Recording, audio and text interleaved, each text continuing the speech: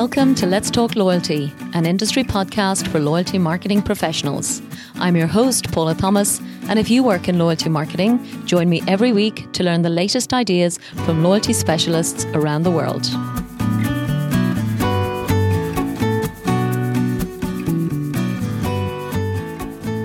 So the gentleman I am talking to today is somebody who's been on my radar now for probably about a year or two, but I'm guessing he's been on the radar for a lot more people for a lot longer than that, because his loyalty experience and credentials actually go back over 20 years. So I invited Crispin Rogers onto the show specifically to talk about his new company, and that's called For Good Causes. But in fact, his experience goes back over 20 years. And I'm going to go through his background and bio because there's an incredible amount of expertise that we have access to on this interview this afternoon. So, Crispin Rogers started his career, in fact, at Shell, and he was there for over 20 years. So he got a huge amount of loyalty and payment card experience with them. And that began when they sent him off on an assignment down to South Africa in 1997. Now, after that, he was awarded a number of global roles. And the most relevant and exciting for us is, in fact, he was the very first global person in loyalty for Shell. From there, he went on to run the loyalty and merchant analytics activity for Visa Europe for 5 years, and then did a spell of consulting with some incredible clients, such as Royal Bank of Scotland, for Shell themselves, for Voucher Cloud, and another loyalty startup called Bink. Then, about 3 years ago, Crispin went on and created this new company called For Good Causes. So today, I'm super excited. We're going to be talking about his vision to bring an increased charity focus into the loyalty space. The other key thing to note is that he applied all of this global loyalty experience into the Loyalty Magazine Awards, where Crispin, like myself, was a judge for about 3 years, and he did this until last year. So with that fantastic introduction background, Crispin, welcome to the show. Thanks, Paula. Very good to be here. Great. So listen, as you know, Crispin, when we were planning for the call, I am starting all of these conversations with, I suppose, a soundbite and a statistic that we can all learn from very quickly. And I've no doubt that given what you're working on at the moment, it's going to be a statistic about charity within loyalty. So tell me, what is your favorite loyalty statistic? Yeah, so for me, it has to be the statistic that there's £7 billion in unused points, miles and cashback in the UK alone. That's 7 billion, not million, 7 billion. Wow. Now, in the US, I shudder to think what the number is, but I'm pretty confident it'll be north of $100 billion. Oh, my God. And the reason I think that's a stunning statistic is because, to my mind, that's money which is sitting around not doing anybody any good. And for me, it really demonstrates the opportunity for us all in the loyalty space to make loyalty an even more effective marketing tool. And I say that because everything I've learned over 20 plus years in this space has taught me that redeeming customers are good customers. Yeah. So people who are using their points, tasting the benefits of the points, they will buy more, they will buy more often, they will attrite less, they'll think better of the brand, they'll recommend more. And so on pretty much every measure we want to drive as marketers, it's ticking the boxes to get the customers redeeming. Fantastic. The other thing, of course, Paula, is that the alternative to those points getting actually used will be one day you're going to have to expire them. And that means you've dangled this carrot in front of the poor customer who's chasing after it until one day he finds that there is no carrot at all. It's been swiped away. And in our research we did, we found that here in the UK, more than half of people have experienced that. They've experienced points expiring, and not surprisingly, they don't like it. Wow. In our research, I think it was 83% of people said they were either disappointed, annoyed, or outraged that their points were taken away. So that's the context that in which we set up For Good Causes. And what we're trying to do is do some good with that value for everybody involved. Yes, yeah. And I love that point, Crispin, and it's a really good mindset. And I don't know how long it was, ago that people really started to shift from, oh, they haven't used their points. That's fantastic. We're kind of getting away with not rewarding them. But clearly that has moved forward now to, as you said, making sure that people have the full kind of closed loop experience to actually avail of those benefits. So more than half, that's a really good statistic, actually. I love those statistics as well, just to kind of go, I think I'm definitely in the outraged group. Because if you give me something and take it away, then I think there's probably... I'd invite everybody listening, try it out if you ask your friends and family.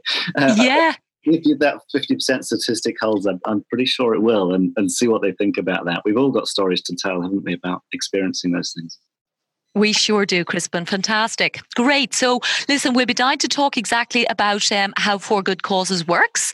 But before that, you've obviously done a huge amount of fantastic work in Shell, taking on their first global loyalty role.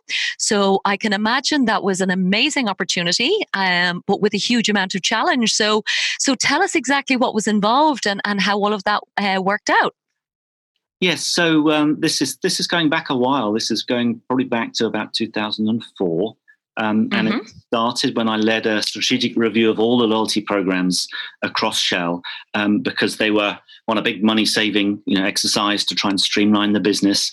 And the question was asked of us, should we close all those programs down and save several $100 million in costs going out for the programs?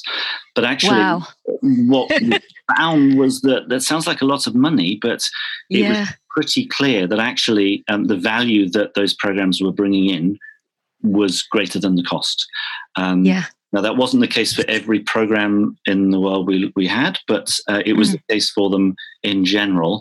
And so the powers that be at Shell bought the story and said, yeah, we understand that this has it's adding value and it could add significantly more value still. And then when Shell went global in 2005, I was tasked with taking on all the loyalty activities across actually 23 different countries.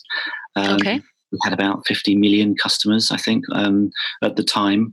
And mostly those were managed schemes. So they were our own programs that we were running directly ourselves.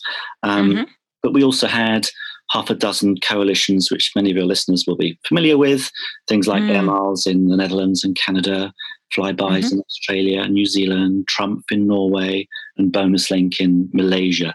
So it was a really interesting mix of the benefits of coalition in those markets against equally the benefits of kind of driving your own future by managing programs. So that was on the loyalty side, sort of alongside the pure loyalty play. A couple of years in, I then took on the co-branded credit card propositions, which we were quite strong in. We had those in 19 markets with a global partnership with Citibank. I was also responsible for managing all the third-party card acceptance with the likes of Visa and MasterCard and Amex and so on. Wow. Well, that particularly I know is a huge business in its own right, Crispin. Yeah. So what were the kind of highlights around that? So I think if we look particularly at the loyalty space, which is perhaps the most relevant to the folk listening, this was the context was this was the first time that Shell had tried to run its retail business globally, when for 100 years or so it had been very proud of empowering local markets to run their own show. So there was lots of variation and differences across those 23 markets, and we had a fantastic period of being given that train set to play with, where we went through some centralization, standardization, and improvement by really going after the economies of scale. So that touched a lot of different elements, which, again, those listening will be really familiar with. But what was fascinating was doing it at global scale across so many markets. For example, if I just touch on a few of the things which we addressed, levers we pulled, it started with, how do you measure the health of programs? It's so important that we very much tout in the loyalty space, don't we, that we are a really measurable part of marketing. Well, if we claim that, we've got to do it. And so within one brand with many markets, we needed a consistent way to measure the health of programs, and then to know whether are we improving or are things getting worse. So that was the first stake in the ground. There were then, if you consider all the different parts in the value chain of managing what was essentially a points-based, gift-based, Magstripe card-based program, we centralized all the gift procurement and distribution. So rather than each country buying their own gifts, which they'd been had previously been doing, we standardized all of that, and not only the gift range itself, which went from over 1,000 different products across the country to something like 200. So we would have something like 200 items we'd choose each year, and each market would select 80 of those. Big exercise in collaboration to get an optimal mix there, so we reach maximum buying power. And they were then put into the standardized catalogues, which we would produce some 15 million or so a year. Wow. Everything's just huge scale. It's a full-time print job, never mind anything else. It was huge. It really was. And you didn't want to have any typos in there, I can tell you that. For sure. And then all of the gifts which we purchased then had to be stored somewhere for central distribution. So we had a massive warehouse in northern Germany, the size of about 4 football pitches, where the TVs and the teddy bears and the cats and so on were all kept. It was a huge business. And then, so that was one side, which was a major exercise and, a lot of headaches, but we saved a huge amount of money and improved the attractiveness of the programs in doing that. But we also looked at the way we managed our customer services. So we centralized that whole approach, multilingual customer service centers in Turkey and in Hungary at the time. And I know a lot of your listeners will be, very much into the whole data piece, segmentation and data piece.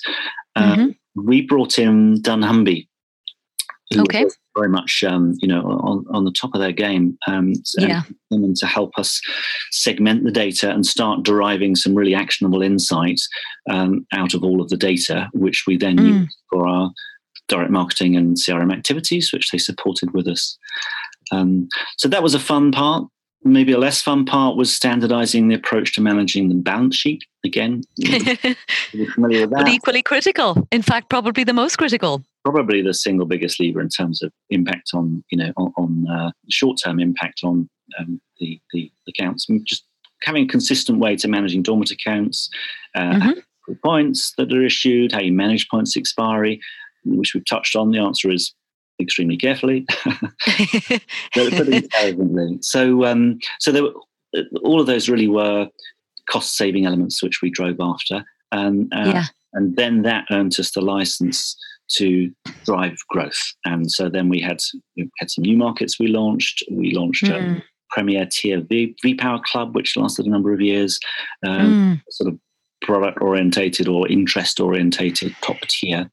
And some of the programs were being refreshed, and a number of significant new partnerships we brought on board and so on. So you can imagine across so many markets, there was great stuff happening somewhere around the world. No, it was terrific. It's a wonderful company to work with as well. I can imagine. And I have to say, as I listen to you, Crispin, what strikes me is that I'm actually quite envious, because I've always said one of the reasons I like working as a consultant is because it gives me, as you said, kind of levers from one industry or one market that I can learn from and leverage for others. So you literally had extraordinary global insights. So, all you need to do is really pay attention, and, really then you have access to the best possible solutions across every element of the value chain. So, so an incredible opportunity. Well done, you. No, it was a great opportunity. People often ask me, are markets more the same or are they more different? Yeah. That was interesting. Tell us. Well, my perspective is they are more the same. So, I mean, particularly if you've got a similar consumer broad base that is the intent of the program, then there's a lot more similarity than there are differences. There are, so you can build, and I think we proved it in Shell. You can build out a core infrastructure to service the multiple markets where you've got 80% commonality, but you have the flexibility for 20% important nuances and differences to address local market needs. So that's I would say 80-20, but Gotcha. There are people to tell me I got it wrong. I don't know. I know, yeah. Well, I'm sure there's plenty of debate always around those, and marketeers will always insist, as I have done. And I think particularly for us in Ireland, we would always say we would often be thrown in with the UK in terms of marketing plans, and we would argue strenuously for our at least 20% nuanced, differences, be it on execution or communication. So, I'm so glad there's some on that one. So, yeah, great. Great. So from Shell then to Visa Europe, Crispin. So tell us about working on the payment side of things.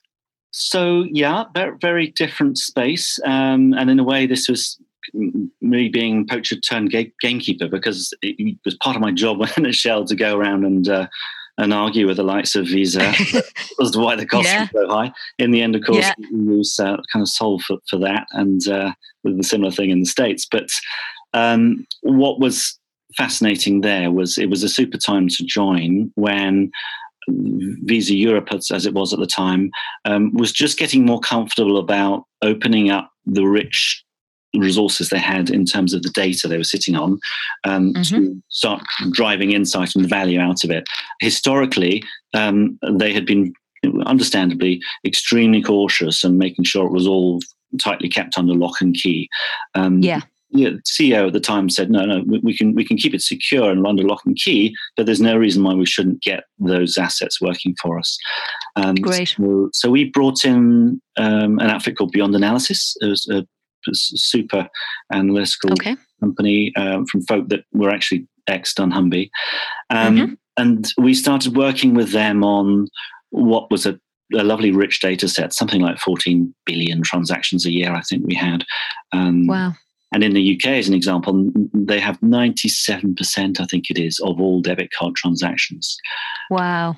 And, knowing how much, we are in the UK now, the third most cashless society in the world, because we're using contactless and mobile payments and so on. So there's a massive, just an ever-growing data set there of information about exactly which shop you bought in, at what point, through what channel, what time of day, what day, and the brands that you bought in can be segmented into categories. And in fact, you can infer other things about the brand in terms of affluence or geographic location, or there's so many indicators. I think we had 190 or something additional indicators on top of the actual hard data points around date and channel and so on.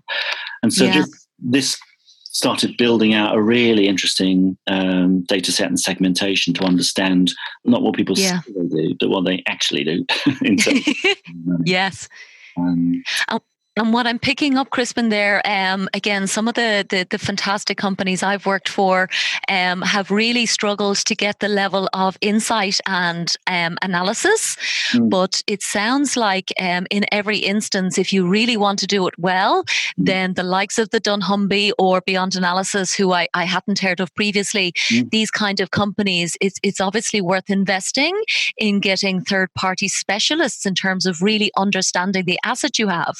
I would be a big fan for that, I say. And similar to what you were saying earlier on around, how you enjoy consulting and getting the best. So too, in this, kind of specialist niche area, it's very hard to recruit and retain the very best analysts working in your one particular area. So, I've found great. You'd support that. Specialists, definitely. Great. So that, for us, that was then the platform then the idea was that was actionable insight. So there was there was an aspect of sharing that with retailers, giving the retailers some value back for the card fees they were paying out. So in addition to just enabling a transaction, what could we provide back to retailers so they could understand their business better? But then the real actionable elements we were then building out were bank and market propositions around card-linked offers. So this is where, with your payment card registered, Mm-hmm. That obviously allows us to track and determine which retailers you're buying in. And we were layering on offers from those retailers, retailer-funded offers that targeted and segmented and so on, that leverage the insight and segmentation and help drive the right behaviors, as far as the retailer was concerned, and deliver relevant offers as far as the consumer was concerned. So that was, we were busy building that out in the 5 years I was there, in the UK, Poland and Ireland, and I know they've since taken that on, and I see that market's still growing. There are several other players that have come to the market since, and I think that will continue to be a growth area for loyalty. It's a different sort of loyalty. There's not points-based loyalty, but it does have the benefits of being card linked and being reliant on any payment card mechanism. So I think that's, again, is one to watch all over the world, in fact. And certainly from my perspective, like the magical words you used there is around kind of proven behavior change. Because fundamentally, like, we're all in business at the end of the day. So, why are investing these, maybe hundreds of millions of dollars in platforms, programs and teams to build things out and to be able to kind of drive things that are commercially valuable and to prove that at the other end, I think is extraordinary to witness as well. Exactly. Yeah. Couldn't agree more. So then we're coming on to the current company, and this is the really big idea, Crispin, and I'm dying to hear how long it was, percolating around. I'm sure there was a spark of inspiration, and the brand that you've created, I love, obviously for good causes. So tell us, why have you set it up, and kind of what are you trying to achieve with it?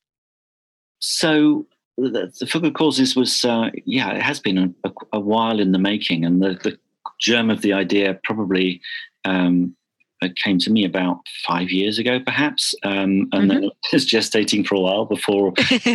Always does. Takes time. But then we brought it to life about 3 years ago. I bought the company, and then Steve Wilkes, my co-founder, came on stream, and we built out the team around that. And what it is attempting to do is to address the needs that I've seen all over the world in the businesses I've been involved in and the conferences that I've been into, which is many all over the world, around loyalty. And wherever I go, there's been two things in particular that keep coming up as issues which we all wrestle with in the industry. Firstly, there is this idea of the Pareto principle, the 80-20 rule, that the top 20%, and sometimes it's considerably less, is actively involved in the program. But then you've got a long tail, a massive customers who are fairly disengaged and are not particularly involved or interested. I know I was very much enjoyed Mike Atkins' podcast with you a week or two ago. It was brilliant. He touched on this and said, what about that 80%? And he's absolutely right. That's a lot of human beings who are yes, valuable human beings. Absolutely. So on the one hand, you've got this Pareto thing. There's a long tail of disengaged customers, and on the other, even for those that are engaged, it's something we all wrestle with, is that the engagement is typically very transactional. It kind of lacks in any depth or emotional aspect. And I think, if anything, over the last 5 years, I think that's gotten more so. I think there's been a greater drive to just comparison against financial value and discount. And I think we're drifting into more discount mode, which is more like the US type model. And I think we need to be wary of that as an industry.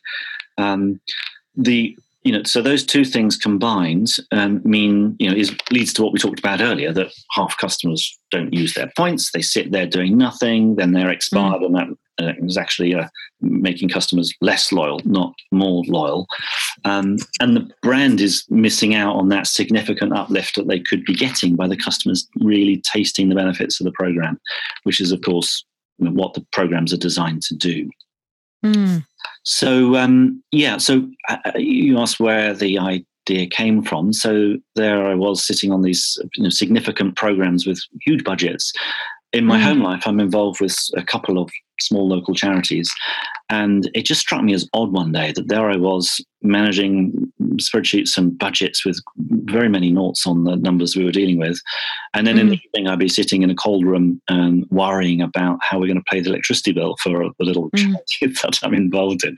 And it just struck me, there must be a way that we can connect these two worlds, because there is such a depth of feeling and emotion on the charitable side, and yet then so much need, and there's such a hunger for engagement coming from the loyalty side.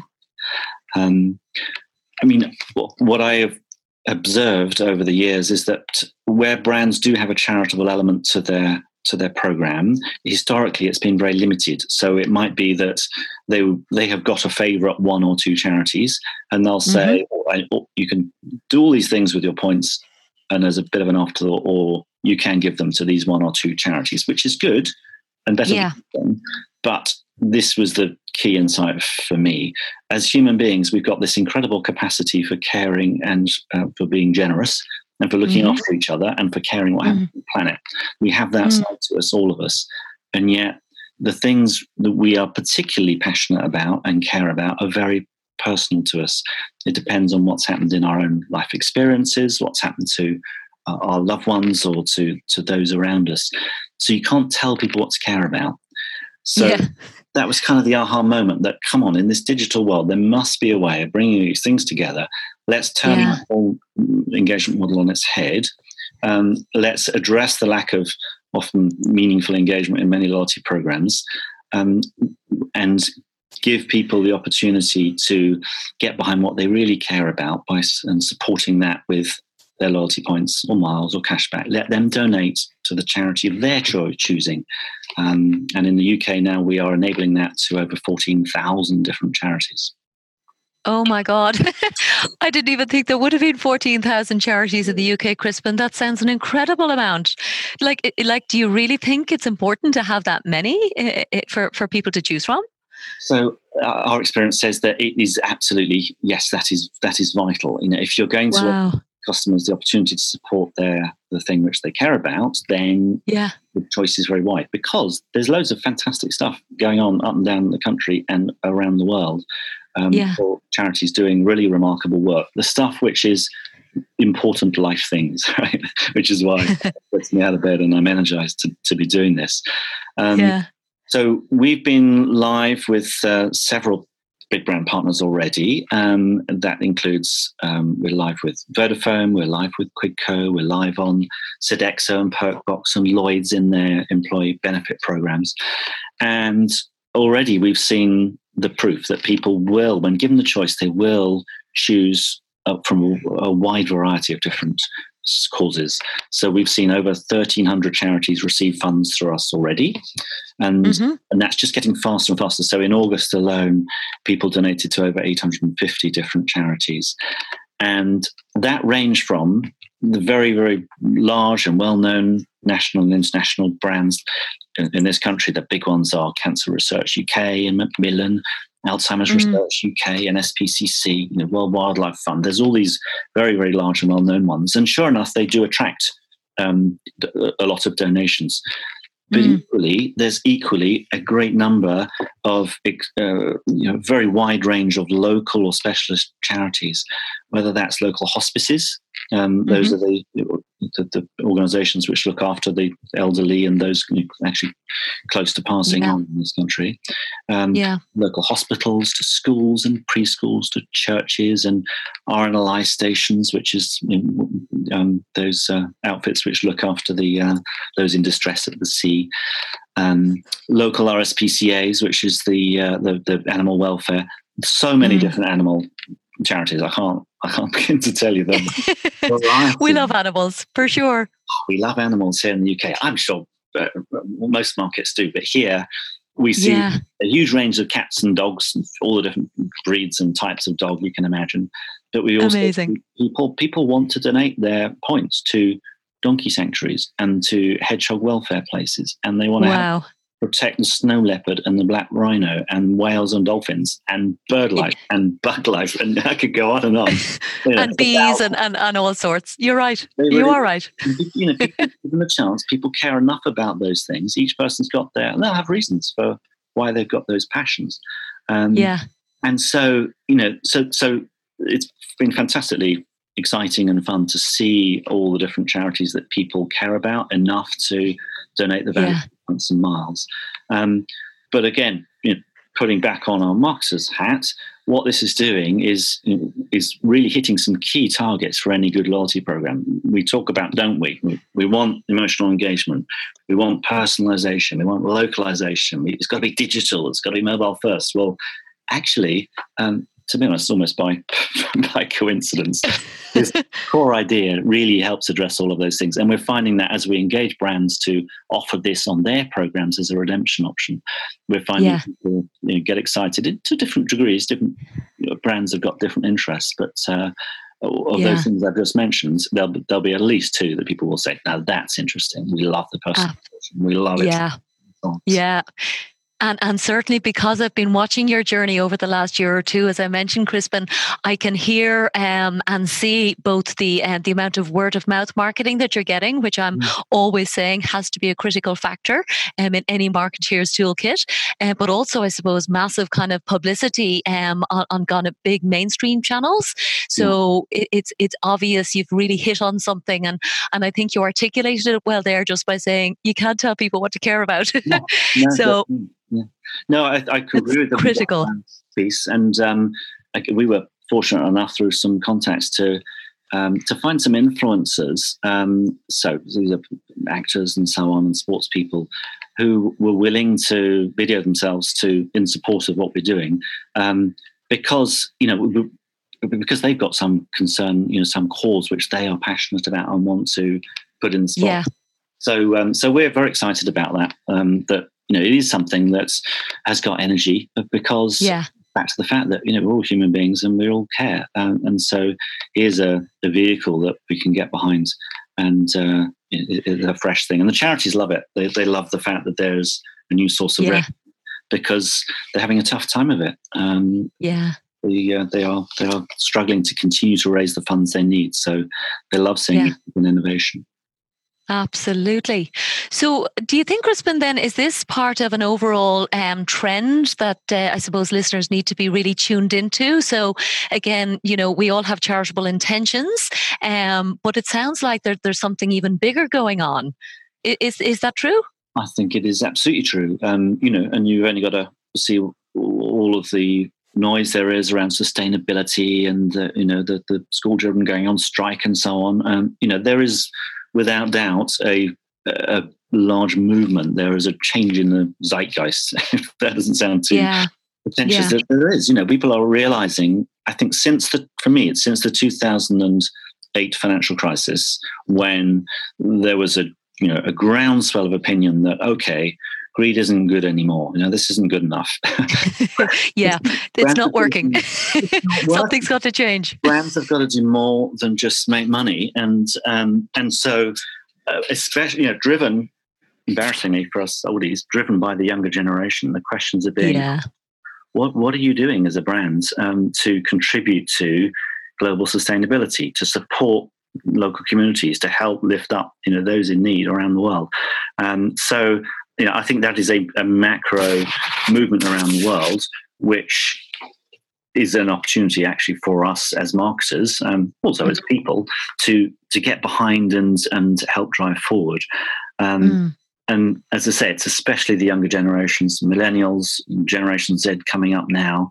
They're not just saying this is important. I need to know the brand I work for. I need to know what their values are and that they're living up to those values. Do they align with mine? But even the brands they're buying from, where's this come from? What are they doing in the supply chain? So absolutely, I think it's a trend. I don't claim to have been the one that spotted it. And in fact, there are already some super examples of loyalty programs with CSR dimensions to them out there in the market. I'm I've got a little dog at home here, and I'm very much a fan of Pets at Home. And they have the charity Lifelines aspect of their program, whereby each time you swipe your card or give your card details over, they will make a donation to some or several hundred local animal charities up and down the country. Okay. Little donations each time, but £11 million donated so far. That's a lot. Wow. That's going to make a big difference to those. It adds up, doesn't it? Yeah. Marks and Spencer. Yeah. Another one with their Sparks program. It's just £0.01 a transaction every time you swipe your Sparks card, and the penny goes to a choice of 10 charities that they list there. £6 million donated so far, and so as you said, it does add up. Perhaps just another couple of interesting reference points. I think the Co-op's done a super job with their membership program. What I love there is that they've got a 5% return to the consumer, and there's a 1% element to a very local charity, which just help the local staff, as I understand it, help choose what that very local charity would be. So something for the customer, something for the community. Equally, there's looking further afield. So it's not just in the UK. This is happening. I think there's a lot going on in the UK, but in India, there's the Points for People program. Brian Almeida is leading. Next to some development work in India through the Tata Trust, which is super. And I think possibly the godfather of all of these, I think, is the My School, My Village, My Planet program in South Africa. It's been going for 20 odd years. It started just after I'd left South Africa, in fact, and I know some of the people involved in setting that up. And so they raise money for schools, for charities and environmental organizations. And I think actually they were pioneers in leading the way and showing that you can bring brands and charitable work together. You can bring effective marketing and effective fundraising together for the benefit of everybody. So, yes, I honestly do think this is a rising trend, and I think there's a really strong business rationale to be involved with this. Yeah, it's also a great thing to be involved in as human beings, and it's the right thing for us to be doing.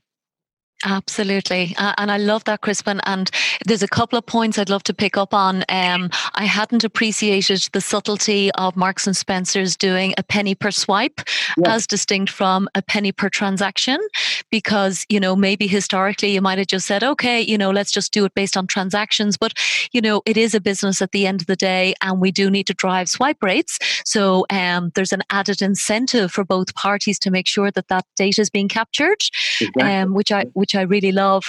And just when you mentioned that program down in South Africa, I may well have been at the same talk as you there in London at the Loyalty Surgery when that was being presented a couple of years ago.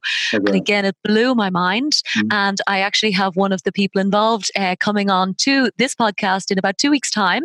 So we're going to do a dedicated show as well around the My School, My Village, My Planet. So I think there is definitely, on both sides, we're all connecting to something a bit greater, than what we've been doing maybe just transactionally in the past. Yeah, exactly so.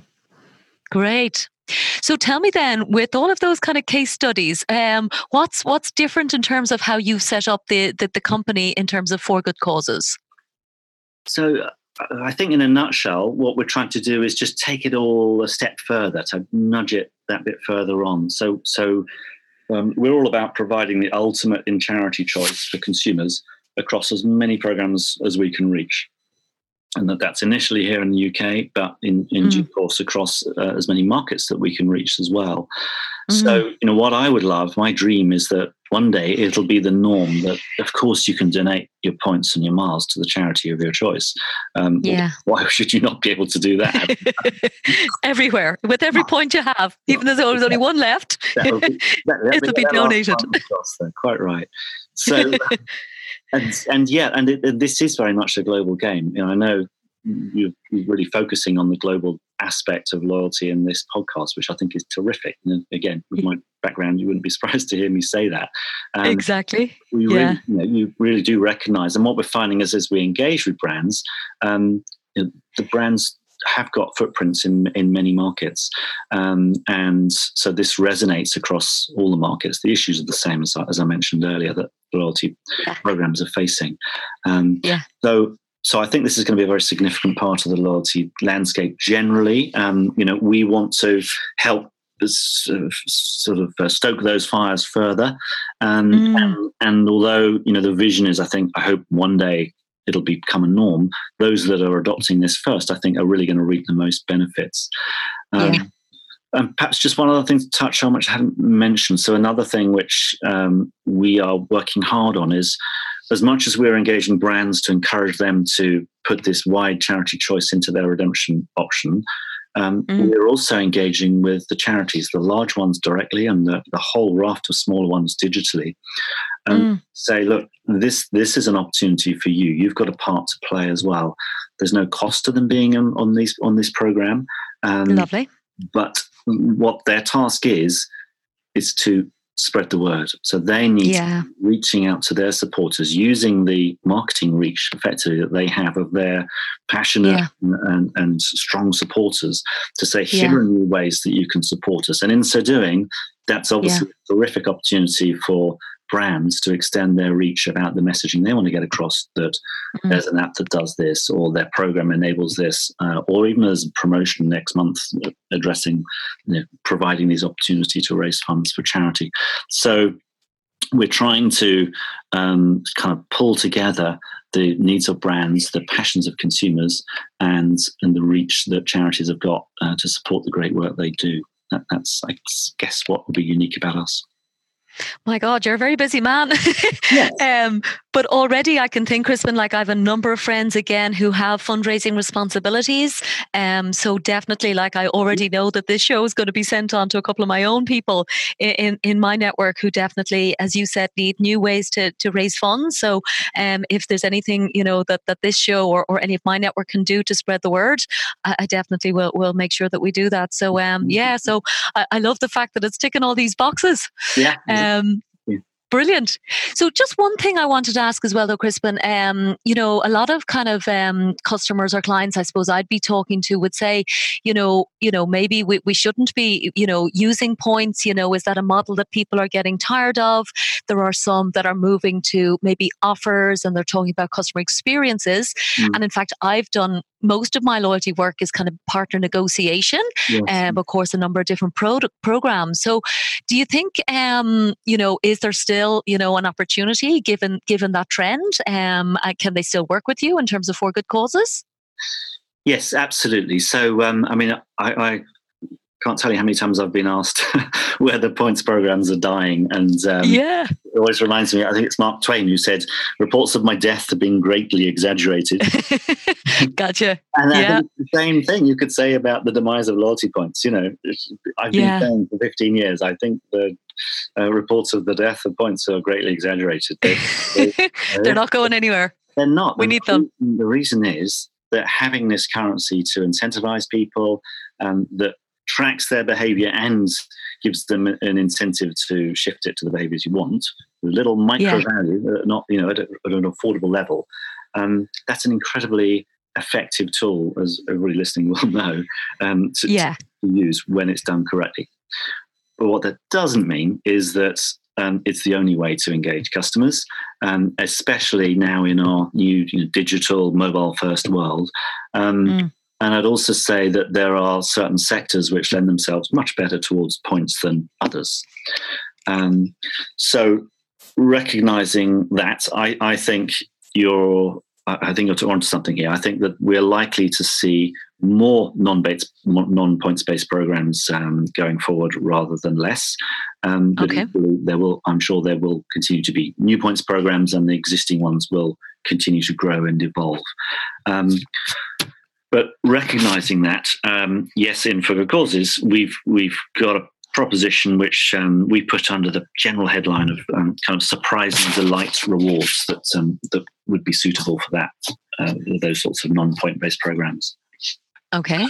And what's, I mean, we talk about surprise and delight certainly in every program that I work on, but in your context, I mean, it sounds, fantastic, but, it can be quite expensive. So what do you exactly mean? Is there like a business case around it, or what are you meaning? So, yes, absolutely. There is a business case around the surprise and delight rewards, by which I mean the provision of unconditional rewards targeted to individual consumers. Okay. And I can best illustrate it with the journey that I went on when I was at Shell around our CRM strategy. I mentioned that we brought dunnhumby in, we started exploiting the data in the nicest possible way to work out to whom we should be connecting, communicating at what point. And where we started there was to target the direct marketing activity to lapsed customers. Which, to me at the time, I thought that sounds very sensible, because makes sense, yeah. Anybody, if they've lapsed, then any volume coming back through is going to be incremental. You can count all that margin as incremental. Thank you very much. Should be easier to provide a positive ROI. And when you've got constrained budgets, that's seems like a good idea, or a way to spend your money. Problem is that there's a reason that customers have lapsed, and they are invariably going to be the least responsive to communications that you send. So our experience back then was, when we're talking 15 years ago, but our experience was that response rates and ROI were pretty low, not very exciting. Now, the next step we did was, the people at dunnhumby, super smart, really on the ball, and they looked at the data and they spotted that customers, when they lapse, they don't go from being super loyal to falling off a cliff and suddenly disappear. They drift away, they fade. And because of that, they said, we can build you a little system that will track each individual customer and provide you with an early warning signal that says, based on purchase pattern data, we've got an expected purchase pattern. These ones are a bit late. These ones are very late. These ones are on time. Like a traffic light system. Wow. So, very clever. That's what I thought. I thought, it's really cool. Let's do that. So off we went, and we did. Sure enough, we found that the response rates were better, and the return on investment was better. And then we were going through those results, and I was sitting there thinking, something's just not right here. So hang on a minute. Why are we waiting for customers even to start showing these signs of lapsing and then incentivizing them to come back?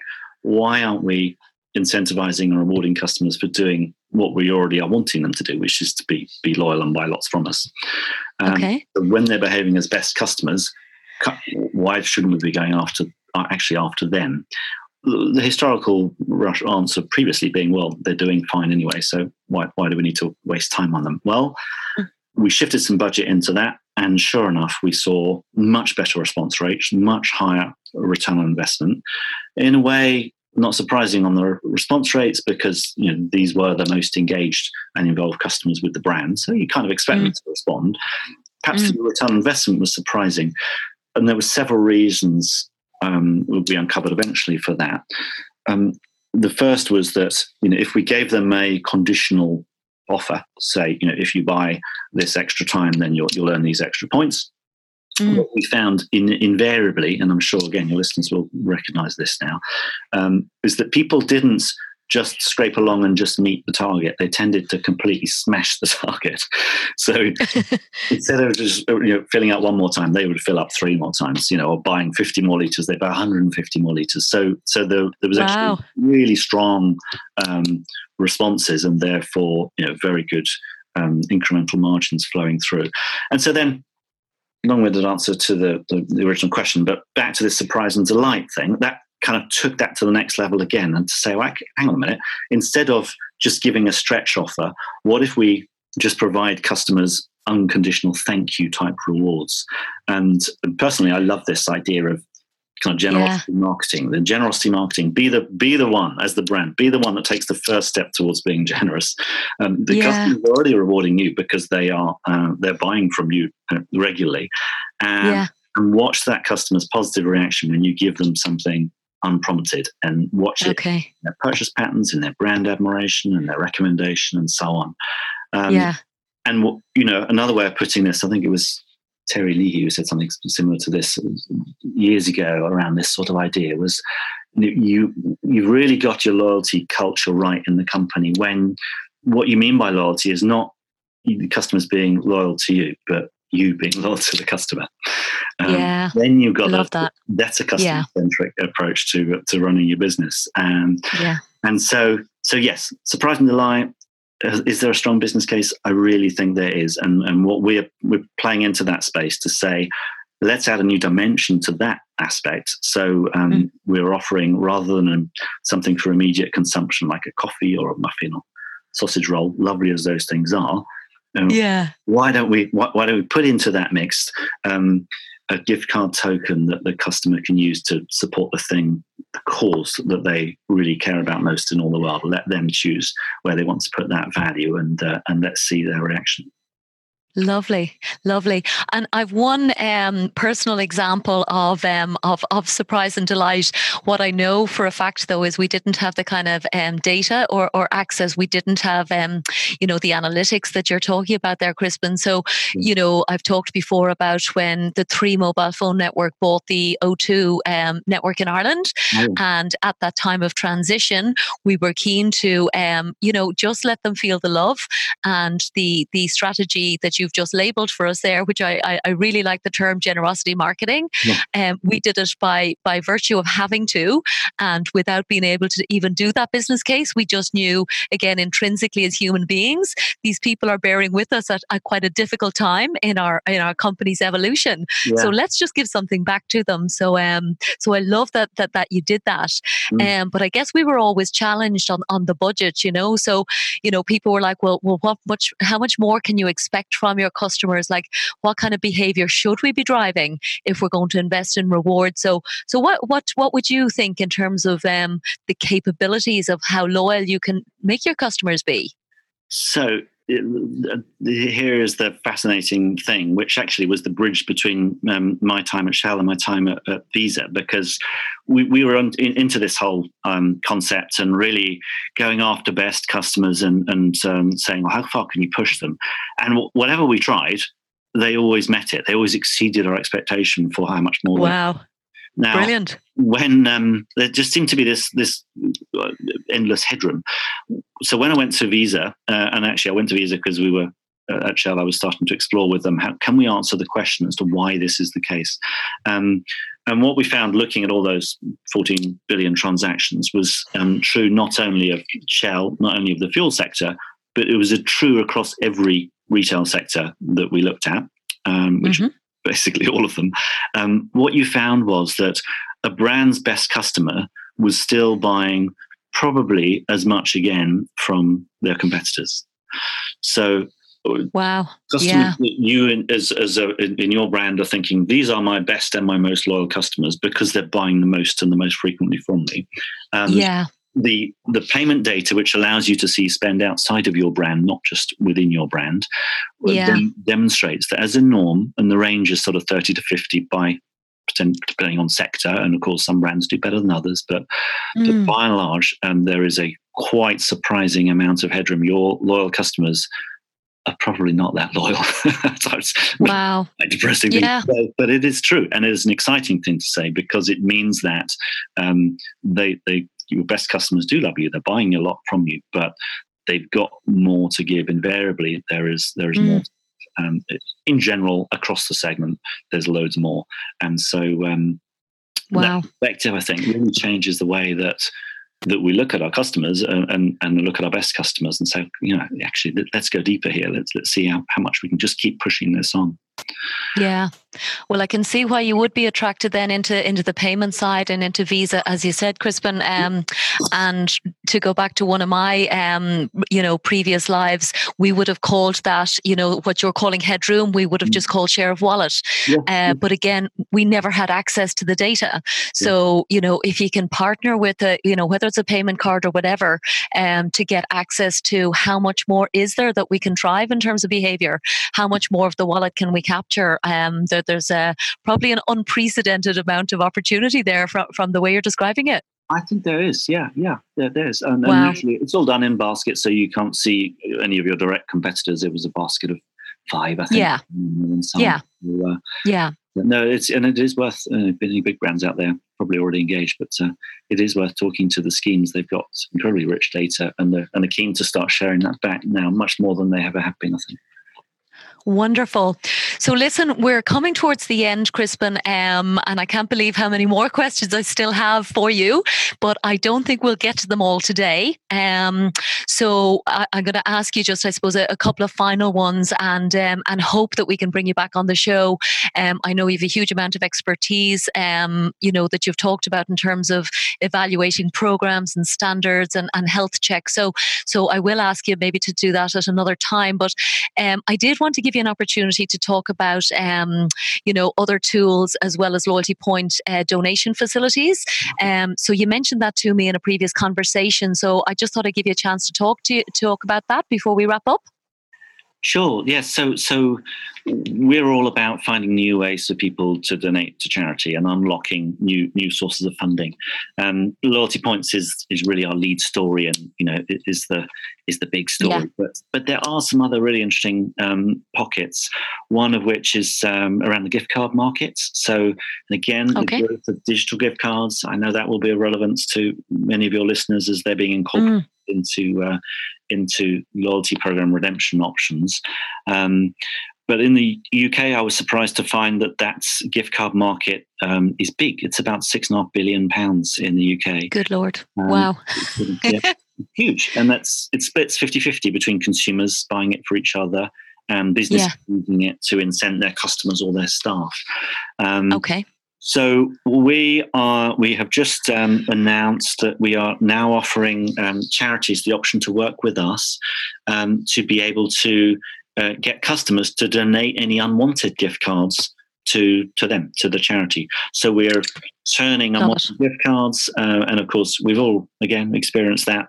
You get gift cards from brands that aren't convenient for you, or you're not particularly keen on, or that you're never quite going to get to. And so here's a way that you can, rather than that sitting in your cupboard until they've expired, is something you can do to give that away. And there's probably around £300 million of unused cards again a year in this country, which we want to give the opportunity for people to donate to. So we've just launched that. And alongside that, just in time for Christmas, we're offering charities the chance to promote a gift card mall, where again customers can do what they want to do, which is buy gift cards for their family and friends, and at no extra cost, a proportion of that will be a donation to their favourite charity.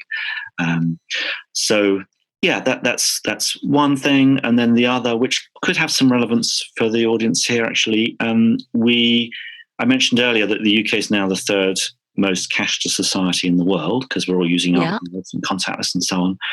Yeah. That hits charities, because charities have relied on cash in the past as their main source of getting money from consumers. Barclays reckon that £80 million was lost last year as a result of people not carrying cash. So, and the challenge is that charities have been dependent on cash, and they're not well equipped to keep up with new forms of taking digital and card payments. So we've created an express mobile donation service that allows charities, but also retailers for the charities they're supporting, to print QR codes on any collaterals that might be in catalogues or magazines. We're actually out with the Aspinall Foundation at the moment with Sainsbury's magazine, where customers can scan the little QR code with their phone. They make an express donation using Apple Pay or Google Pay. Some they make the donation from their card in their Apple Pay wallet, say. And in the Aspinall example, there's a competition that you can win a couple of nights at one of their fabulous conservation centres with a glass wall adjoining the tiger, where the tigers are kept, so you can literally wake up with the tigers next door to you. Wow! So that's another aspect which we're using infrastructure we've built out to enable people to use their phones to make donations speedily, and to allow retailers and brands to engage their customers or their staff with a way to support their brands too, so support their charity that they happen to sponsor. Wow. Well, my goodness, Crispin. Well, I mean, certainly I've clearly drunk the Kool-Aid. I was already a fan of the company before we started the conversation, but I've learned a huge amount on today's conversation. I think there's key messages there that the audience are absolutely going to love, whether it is, infrastructure to build charity into their overall propositions, or really just kind of reaching out to you, whether it's a charity or a brand. I really think there's massive interest in what you're doing. So will you maybe give us an idea, what's the best way to get in contact with you if somebody does want to explore opportunities with you? So you can, very welcome to email me directly, crispin.rogers@forgoodcauses.org, or you can find me on LinkedIn, of course. And I'll be delighted to chat with anyone about this space. I have a passion for it. Clearly. And I'll make sure that's in the show notes as well, just to make sure we get the spelling and everything right. But as I said, Crispin, I'd really love to get you back on the show again to talk about all of your other areas of expertise. But for now, I just want to say, well done. You're doing incredible work. I'm a huge fan, and thank you for joining Let's Talk Loyalty.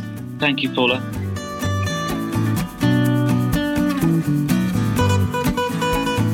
Thanks so much for listening to this episode of Let's Talk Loyalty. If you'd like me to send you the latest show each week, simply sign up for the show newsletter on letstalkloyalty.com, and I'll send you the latest episode to your inbox every Thursday. Or just head to your favourite podcast platform, find Let's Talk Loyalty and subscribe. Of course, I'd love your feedback and reviews, and thanks again for supporting the show.